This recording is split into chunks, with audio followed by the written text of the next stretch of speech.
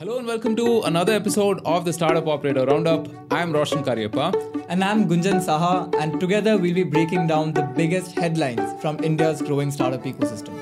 In the 130th edition of the weekly Roundup, we'll be talking about the India Alliance raising concerns over Meta and Google and the alleged role they play in promoting communal hatred and bias in the country.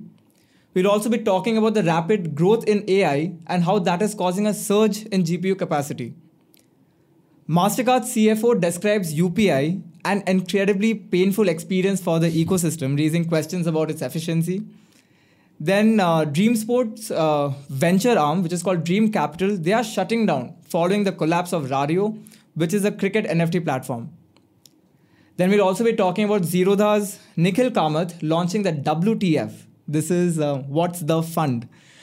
This initiative is aimed to support young entrepreneurs who are below the age of 22 years. So a lot of exciting news, stay tuned. But before we begin, if this is the first time you're tuning in to the Startup Operator, do consider subscribing to the channel for regular updates. We break down startup headlines, we interview some amazing founders, investors and operators from the ecosystem.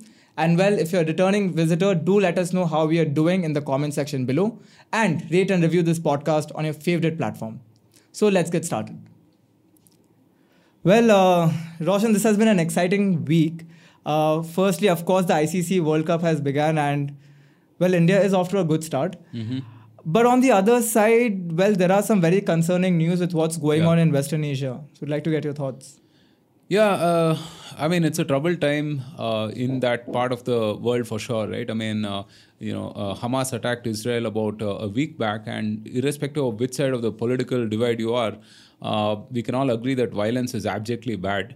Very, very sad. Looking at some of the visuals on Twitter, etc., my timeline has entirely been hijacked by this news. I really hope there is a swift resolution of sorts, but although, this is an extremely, extremely complex issue. For those who are interested in some sort of a background on this, I would definitely urge you to check out this podcast by Martyr Made on Spotify. A fantastic 7-part series. In fact, I think it's the best podcast I've ever listened to. Gripping narration and storytelling on the Israel-Palestine issue. Like I said, very, very complex, difficult to really, sort of draw a clear line, black and white here on either side, right? But do check it out. Fantastic podcast, and it offers a lot of perspectives from both sides, right? So with that, the Cricket World Cup, I haven't even caught one match yet, right? I don't know. There's not so much of a buzz about this World Cup as there was about, let's say, the 96 World Cup or even 2011 World Cup, right? Were you born in 96? Thereabouts, right? Oh my God. Yeah. So there wasn't too much of a buzz, but although, today I think there's an India-Pakistan match, so I'll definitely be catching that. So, yeah.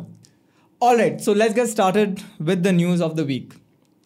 The India National Development Inclusive Alliance, or India, is an alliance of 28 political parties in India that represent the combined opposition coalition. This group has written to Mark Zuckerberg and Sundar Pichai, accusing their social media platforms for allegedly aiding communal hatred in the country and spreading bias towards the ruling party. These letters cite 2 articles by the Washington Post that expose how WhatsApp, Facebook and YouTube are used by the ruling party and its supporters to spread communal divisive propaganda. And it also reveals the blatant partisanship of Facebook India executives towards the ruling government. The letter demands that Meta and Google ensure that their platforms operating in India remain neutral and are not used to cause social unrest or distort India's democratic ideals, especially given that we have the elections coming up next year. So this letter, actually this news kind of reminds me of the entire scandal with Cambridge Analytica, where the Facebook platform was used to collect individual data and use this data to run directed campaigns that kind of brainwashed people into believing certain narratives, right? And now this letter is kind of highlighting those concerns. So what do you make of that? Well, Meta and Google are very powerful platforms, right? And definitely, we should regulate these platforms in terms of their intent and rights and whatnot, right? I mean, in fact, last week again, EU had pulled up Elon Musk on X's policy, right? And it's sort of a veiled threat. I mean, not even so veiled also. I mean, it was a pretty direct threat saying that, we will sort of stop your platform if you don't check all this alleged, fake news and mishandling of certain things or whatever, right? And Elon, being Elon, had replied on the tweet itself, asking for what those instances are. And obviously, I mean, he didn't get any reply, right? I mean, these platforms definitely influence the news cycle for sure. They influence people's opinions and perspectives. They're supremely powerful, as the Cambridge Analytica scandal also showed us, right? But I feel like, people have to verify before they believe. That's it, right? You get tons of WhatsApp forwards, from, our national anthem being rated by UNESCO as the number one national anthem. I'd love that if that were the case. That or, some new fruit concoction that will supposedly cause, that will supposedly cure cancer, right? I mean, you get all kinds of news, right? I mean, you have to... It's like, we're back in the olden days, right? I mean, there are all kinds of rumors. You have to kind of verify based on the source and based on your own common sense on what is true and what is not, and act accordingly, really. It puts a greater responsibility on people. I don't know if we can just put that responsibility totally on platforms. However, I think platforms have to be 100% transparent, right? Which they are not, because they've stopped being, pipes and infrastructure and moved on to being publishers, right? So definitely, I mean, if you look at all of the stuff that happened on Twitter, for example, a year back or something, when Elon took over Twitter, right? I mean, they were willfully doing things in favor of one particular establishment, right? So yeah, I mean, irrespective of which side of the political divide you are, I think this is something that everyone can get around, which is that you have to demand greater transparency from your platforms, and be careful of them as well, because they can be a significant influence on your voting public for sure. Folks, do let us know what is your take on this opinion in the comments below. It'll be really interesting to hear some of your insights. So there was this very interesting article put out by Sequoia, which says that for every $1 spent on GPU, roughly $1 needs to be spent on energy costs. If Nvidia sells $50 billion in run rate GPU revenue by end of the year, that implies approximately $100 billion in data center expenditures. The end user of the GPU needs to earn 50% margin, meaning that for each year of current GPU capex, $200 billion of lifetime revenue would need to be generated to pay back the upfront capital investment. This is excluding the margins for cloud vendors. Now, what this is essentially trying to say that the computing power required to generate the output which is desirable is highly resource intensive and also takes a lot of time to build these systems. And unlike traditional SaaS, right, which kind of the profitability grows with the scale of business, the unit economics improves. AI, on the other hand, lacks that, right? For every AI computing that needs to go in, the same amount of resources is needed. So how do you see this scale? Like, for one, yes, of course, AI has a lot of benefits in today's society, but in the short term, someone will need to foot the bill, right? So what do you make of that? Well, I mean, any new technology, that is the case, right? I mean, initially the economics don't make sense, right? I mean, you look at computing itself, right? I mean, the computing power your phone has would have probably required buildings, 40 years back, right? Or even 30 years back, right? But then you've seen that how the technology has become more commoditized and become cheaper, more efficient and more better and so on, right?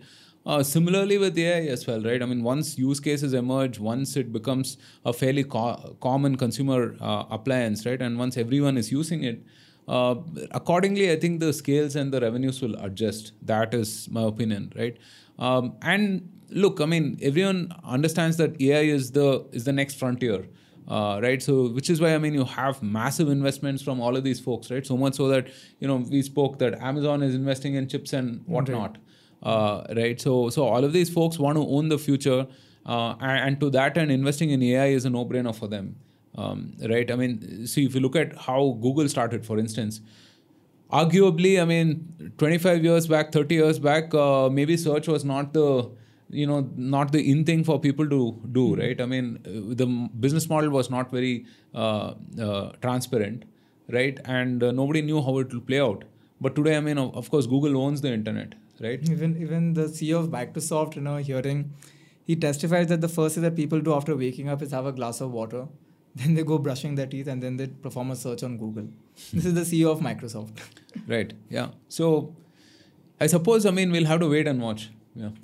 But companies nowadays, they are getting really creative with the pricing plans, right? For example, Microsoft and Google, they're charging a premium flat fee on a monthly basis to these users. Adobe has come up with a credit system. Regardless of what tier membership you have, you get a certain allotted credits to run your AI prompts. But consumers, on the other hand, are coming and not showing a liking towards that model as much, right?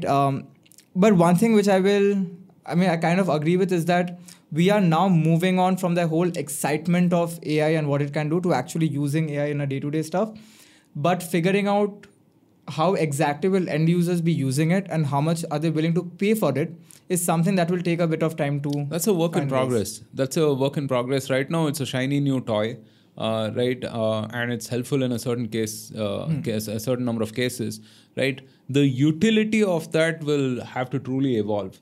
Right? I mean, in basic knowledge work and so on, right? Of course, I mean, there are industries which it has sort of disrupted and, has order of magnitude efficiencies already, right? I mean, for you and me, I mean, we'll have to figure how that will sort of translate. Right, yeah. Okay, so let's move on to the next bit of news. UPI is painful. Well, there's growing tensions between UPI and credit card or card giants in general. UPI is facilitating over 10 billion monthly transactions at zero cost to the merchants, whereas card giants such as Mastercard and Visa charge a merchant fee for consumer transactions. Now, towards that, the CFO of Mastercard has raised concerns saying that UPI's economic model is an incredibly painful experience for ecosystem participants who lose money on those transactions. He has also gone on to question the long-term sustainability of UPI and its impact on debit and credit cards. As you can see in this graph, UPI barely held a 1% market share in FY 2013, FY 2014. But move fast forward to FY 23, UPI has close to 60% market share. Now, of course, this will be a cause of concern for the card players like Mastercard and Visa. But in India, it's not only UPI, they're also kind of raising concerns over RuPay. Of course. Right? They're saying the rise of such homegrown networks which has zero merchant discount rate and offers features such as offline payment, contactless cards is kind of really giving them tough nights, I would say. So what do you make of that? Yeah.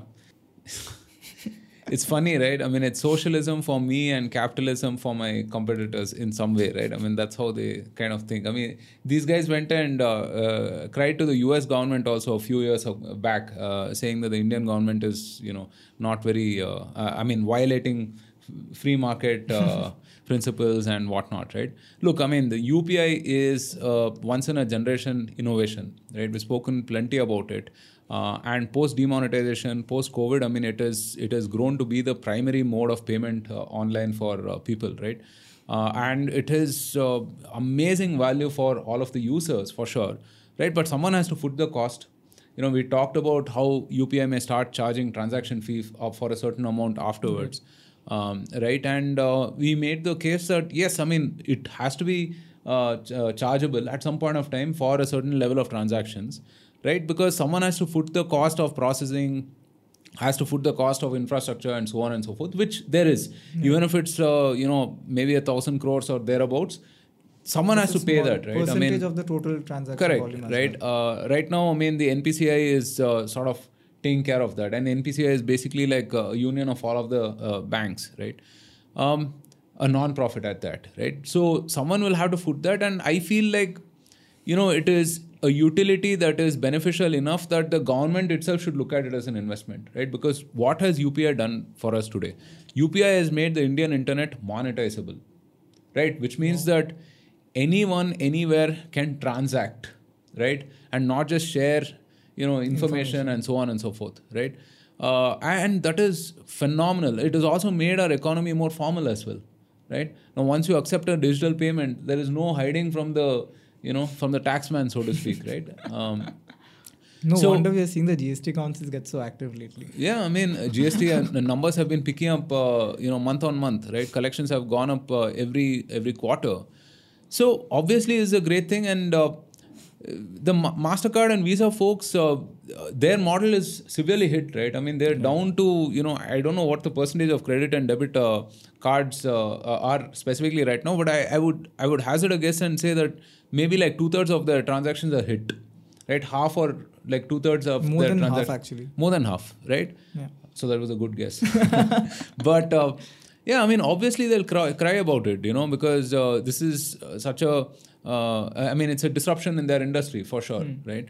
So yeah, I mean, they will let them cry about it. It's okay. We'll figure a way to run this, right? And even if the governments don't invest in it or whatever, I think look at the other positive spin-offs for the bank itself, right? I mean, they don't have to, build and run ATMs, right? I mean, certainly, it'll reduce ATM expenses. Right. It'll reduce your cash deposit expenses, right? You look at business owners who had to deposit cash at the end of the day and so on. I mean, all of those processing expenses, human resource expenses and so on, right? And importantly, I mean, it also will provide transaction history for people to sort of, offer lending and so on, right? I mean, You're talking about UPI 2.0 and stuff, which will be more amenable for that.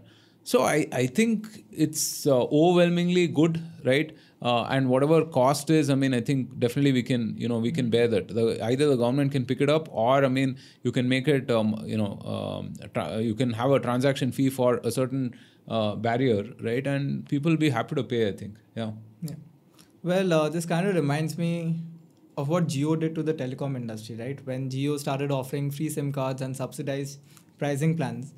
Airtel, Vodafone, Idea, all of these companies faced a lot of issues. So maybe Mastercard and Visa can take a playbook from the Airtel on how they managed it. So Jio is a private player.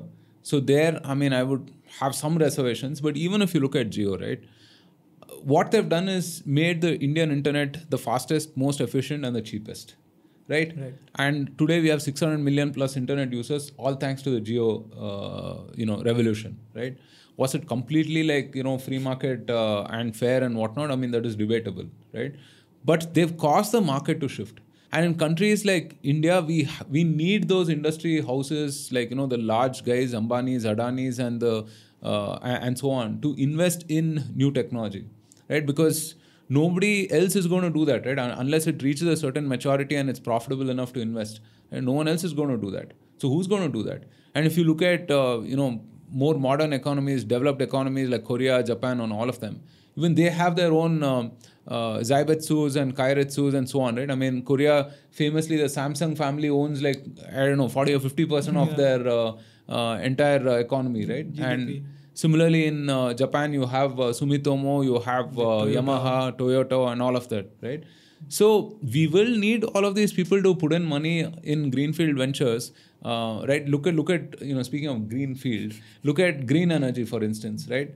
Adani and Ambani are big investments in these ventures, right? I mean, you won't have your neighborhood HNI guy go and put some cash to see what will happen, right?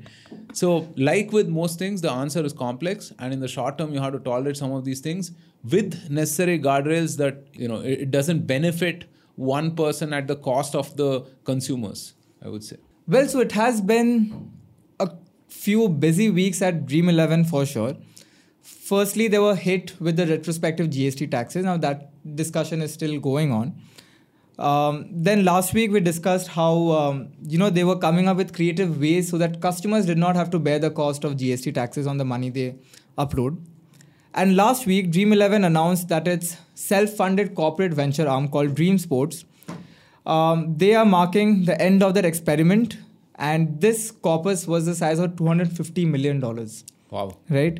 And this corpus did give rise to some notable companies like Rario, like Fitter.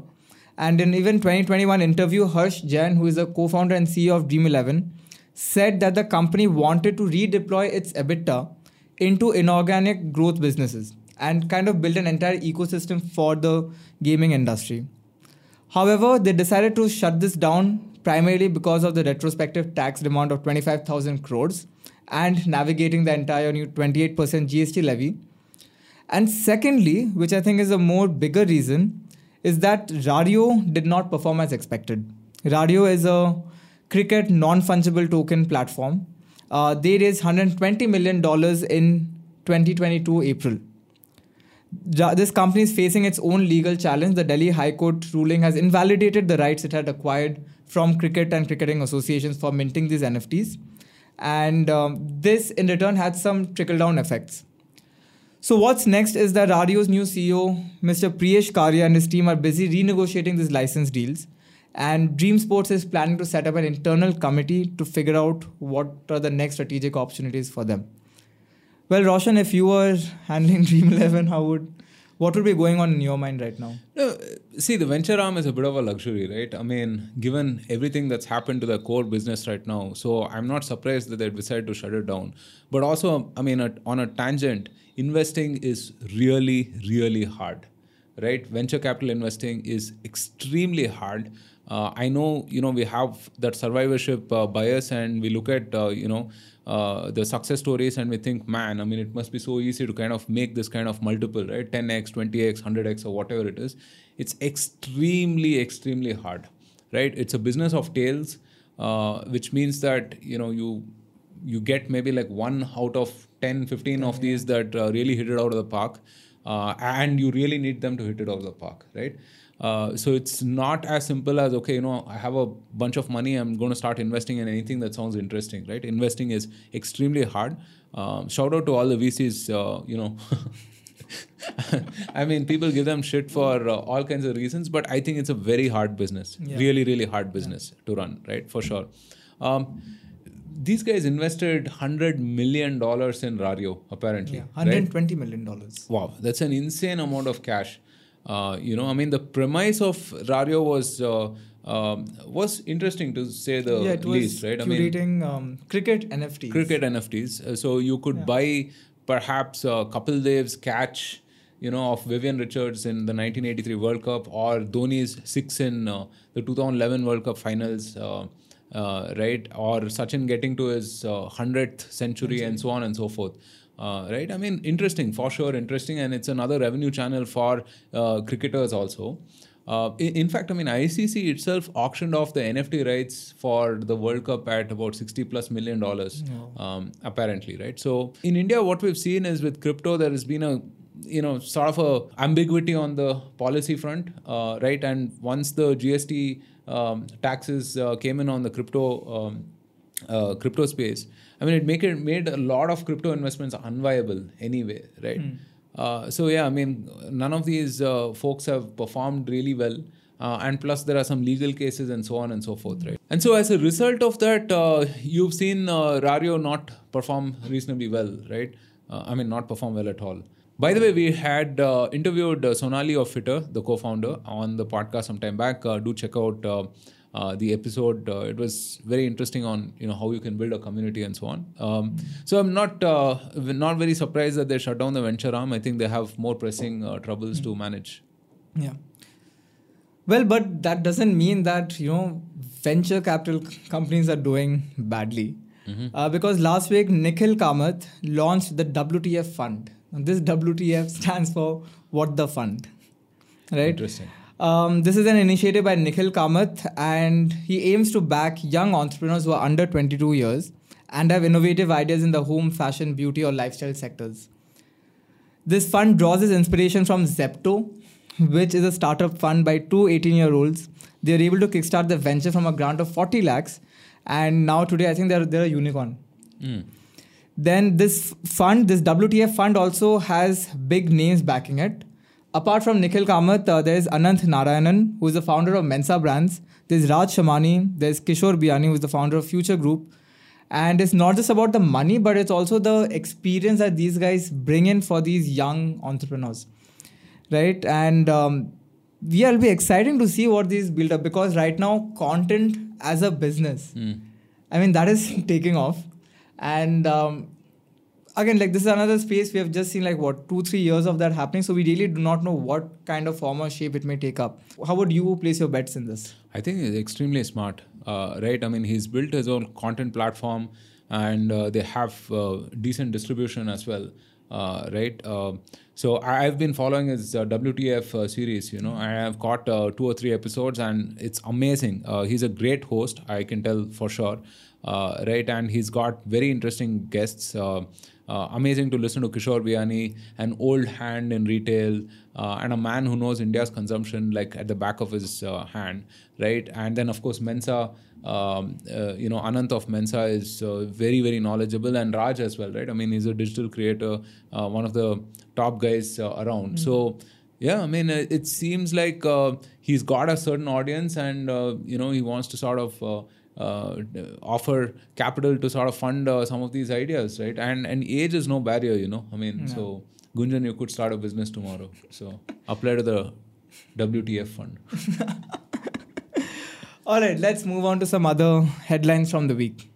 Truecaller has acquired India-based Unodio Technologies Private Limited.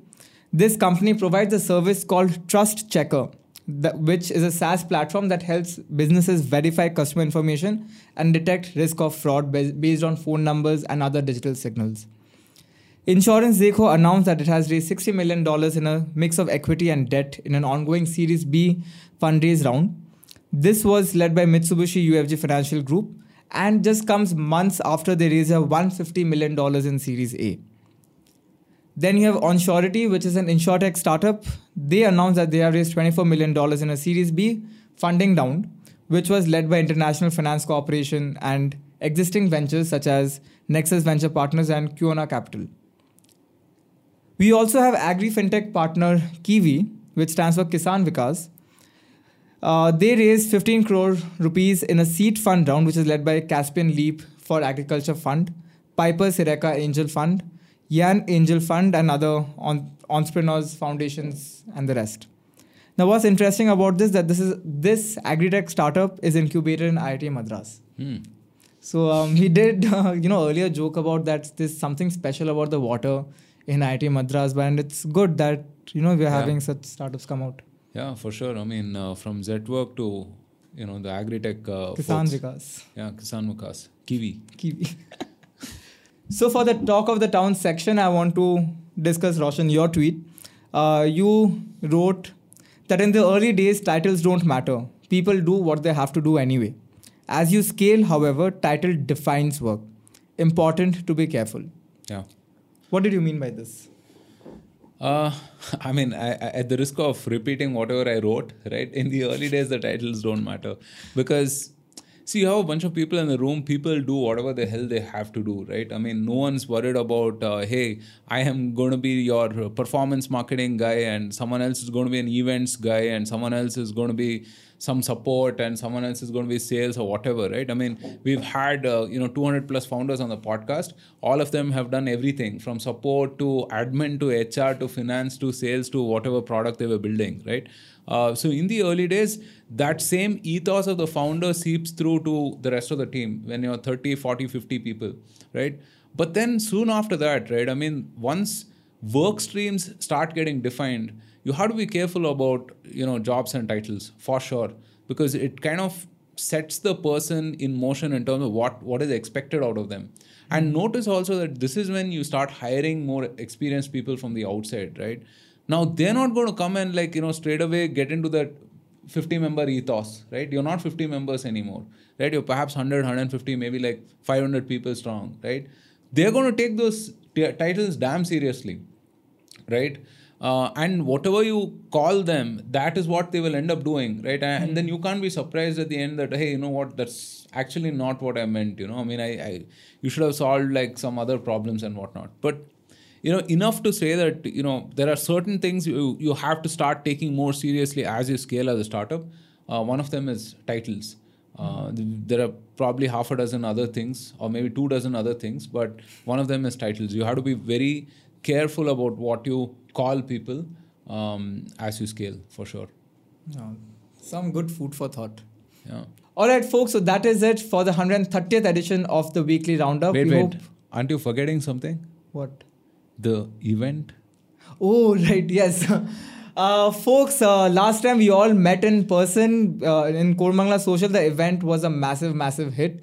We really enjoyed that you liked the event, and we want to bring more such events to you. And that's why we are excited to announce that on November 9th, we'll be doing the second edition of the Startup Operator Live. We'll be continuing with the theme this time as well, do more with less, which will be a masterclass on building sustainable businesses. We already have received one confirmation from a speaker, which is Sumit of Dukan. We hope you enjoyed his episode, which he put out recently, and I think most speakers we're still yet to finalize. So I'm talking to a couple of folks as well, and hopefully we should have a confirmation soon. But yeah, two fantastic speakers, fantastic content, and a wonderful community. So if you guys missed the previous event, do show up for this one on November 9th, Thursday, on perhaps on a dry evening, not a rainy one with lots of traffic and whatnot. But can't speak for the traffic though. Yeah, we are still finalizing rest of the details for the event. But to know more about it, do follow us on social media. You'll find the social media handles on your screen right now. If you want updates to be delivered straight into your WhatsApp inbox, click on the WhatsApp link in the description. Like, share this video with folks you think will enjoy the show. And if this is the first time you're tuning in, do subscribe to the channel as we bring you exciting updates from India's growing startup ecosystem. We'll be back again with more exciting news next week. Until then, take care and have a great week ahead. See you guys. Cheers.